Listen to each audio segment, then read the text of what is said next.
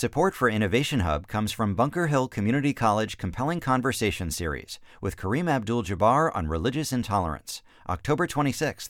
You can register at bhcc.edu/cc. Support for Innovation Hub comes from Cambridge Savings Bank. Introducing the CSB One package, a checking account combined with investing through Connect Invest to help you build a better tomorrow. CambridgeSavings.com/CSB1. Welcome to Innovation Hub. I'm Kara Miller. I'll buy you a diamond ring, my friend, if that makes you feel alright. I'll get you anything, my friend, if it makes you feel alright. 'Cause I don't care too much for money, but money can buy me love. There are these two ideas that, to some degree, I think a lot of us believe. One is you can't really put a price on happiness. And the other is if you had just a little more money, you'd be a lot happier.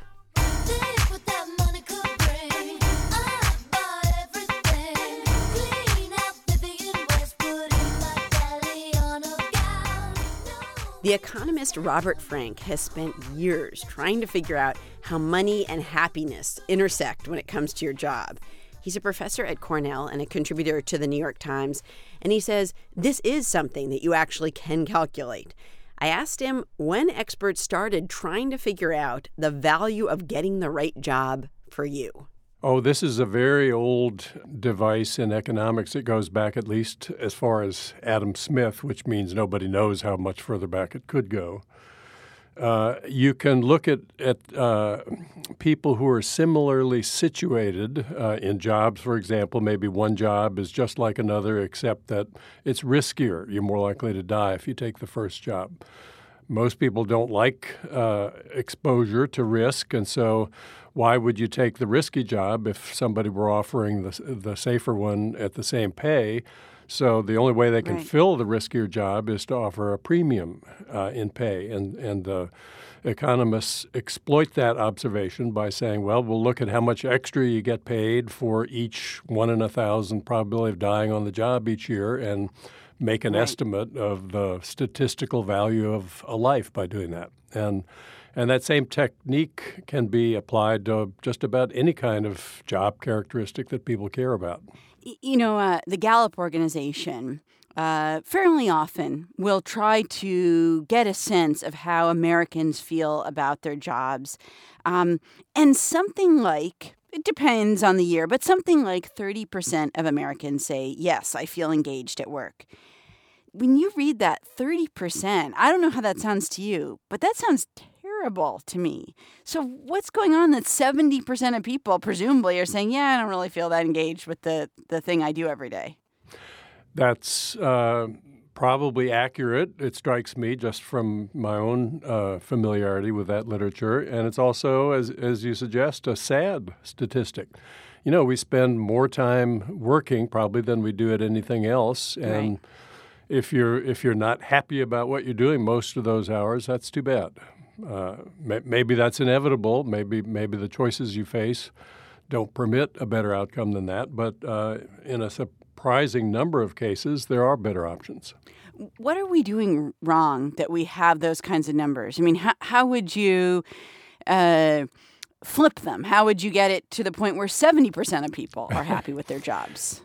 I teach MBAs. That's my job, and they confront this kind of decision in a very dramatic way. They go out into the job market. They do interviews. They get offered different positions, and it's hard to compare different jobs. There are probably 100 characteristics of any job that people might in principle care about. And the one that's easier to observe than any other is how much are they going to pay you?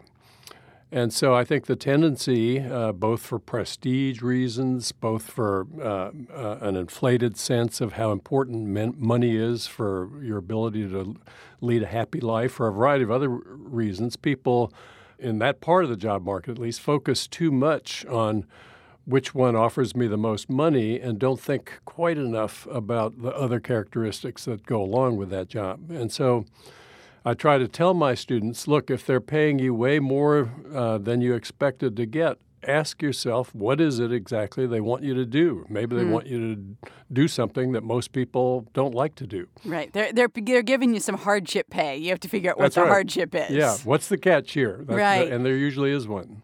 When you think about students that you've had in the past and that maybe you kept up with, and you were able to talk to after they took that initial job or two, did they often come back to you and say something like, boy, I took the whatever $200,000 a year job, not the $150,000 a year, and I made a mistake? Or what do they say to you? Yeah, I often do hear that.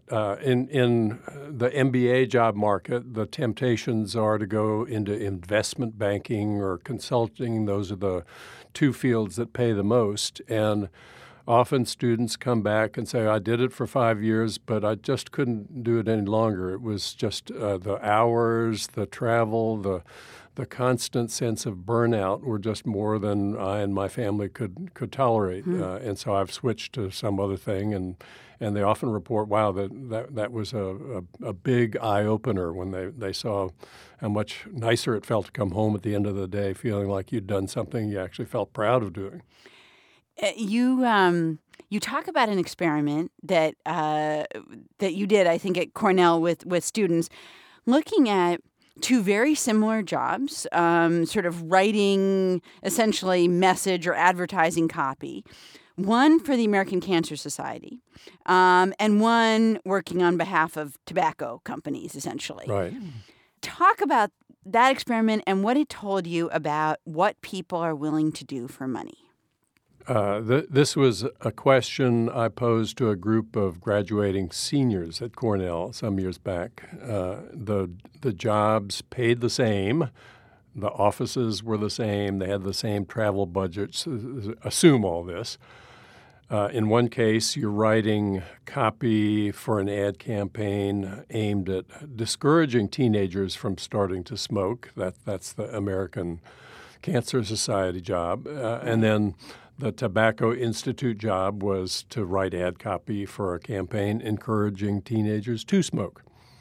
Which job would you take if they both paid the same? Well, not surprisingly, 90+% of the respondents said, they would pick the anti-tobacco ad copywriting job. Right.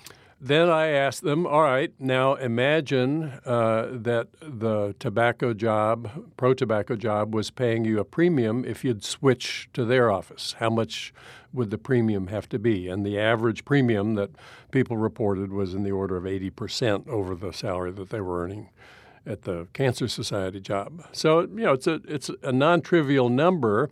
Right. You could say it's just cheap talk. What would people do if they actually faced a choice like that, if they had bills to pay? But, we can look to the labor market and we can see the Harvard and Yale law grads who were on law review, those are they could take any job in the legal field they want.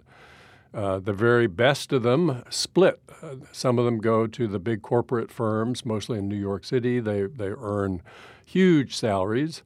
Others take public interest jobs like American Civil Liberties Union, also in New York City, where they earn about a third as much as they would earn in the private law firm jobs. And it's not that they're not as good. It's not that the hours aren't long in both jobs. They are.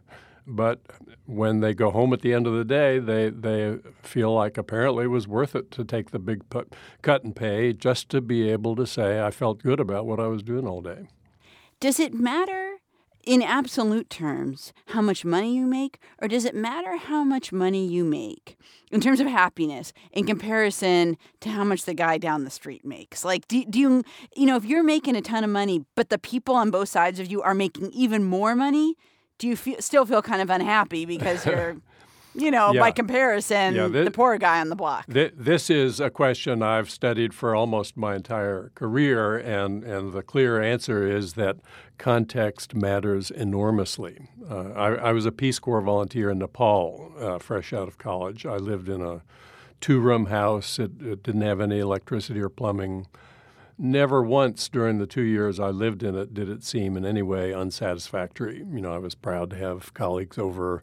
It was a totally satisfactory house in that context. But if I lived in a house like that here in Ithaca, which isn't a high roller town, I would feel embarrassed about the fact. My kids wouldn't have wanted their friends to see where we lived. It would have been unacceptable. So, yes, context matters a great deal, but so does absolute income matter. If you had a choice between if you were going to be in the middle of the distribution in a rich country or a poor country, you'd have good reasons to think it might be a better choice to go to the rich country. You'd live longer there. The air would be cleaner. There'd be less noise. There would be better water. The jobs would be more interesting. So having economic progress isn't an empty thing. Good things happen when incomes grow higher. But yeah, you ought to be willing to trade some of your income in favor of a better context. Well, it explains in some ways why so many Americans think they are middle class. Even if they are not necessarily middle class, they may be, in a lower class, they may be in a higher class, but generally people live around people like them. So you might be a very rich person, and you live in the middle of San Francisco, but everybody around you is so much richer. Right. It feels like you're middle class. Yeah, and in the most meaningful sense, you are. You have a peer group. It doesn't matter how smart you are relative to people on some other planet. You're not competing with them. Right. So it's the local environment that really is your frame of reference for everything important to you, or almost everything important to you. So if you're at the bottom of that group, then that's a reason to be concerned. How am I doing? Well, I'm not doing very well. If you're at the top of that group, whatever the group happens to be, then you feel like, hey, life's going okay for me. So most people are in the middle of whatever group they're in. Do you find that having money gives you the ability, maybe from your parents or whatever, gives you the ability to be happier in the end because you're able to, let's say, make a career shift in the middle somewhere, go back to school, do the kind of thing that somebody who didn't have that kind of money, could not draw on wealthy parents. You can do that. They can't. Yeah, there are some clear advantages to having money, but it's got a downside, too. I was adopted as an infant. I later met my birth mother's family, lovely old New England family with a fairly large amount of wealth that had been passed down through the generations in it. And it struck me that if I had grown up in that family and knew that I had a trust fund coming my way in my 20s or 30s, would I have taken the steps I took to develop a career for myself? I'm really quite skeptical that I would have. I would have found it very easy to say, I'll work on that tomorrow and continue to do what's most fun for me to do today. There's a great piece. Warren Buffett's son wrote an essay. It was on NPR some years back, expressing his deep gratitude for the fact that his father had made it clear to him early on that he wouldn't be inheriting a big pile of money from his father.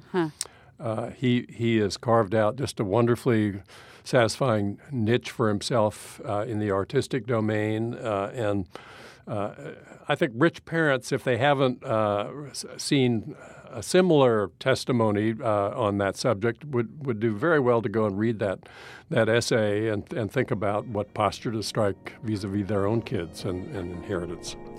Robert Frank is a professor of economics at Cornell. Thank you so much for your time. Kara, what a pleasure. And we'll have a link to a New York Times article that Robert Frank wrote about the value of a job at our website, innovationhub.org.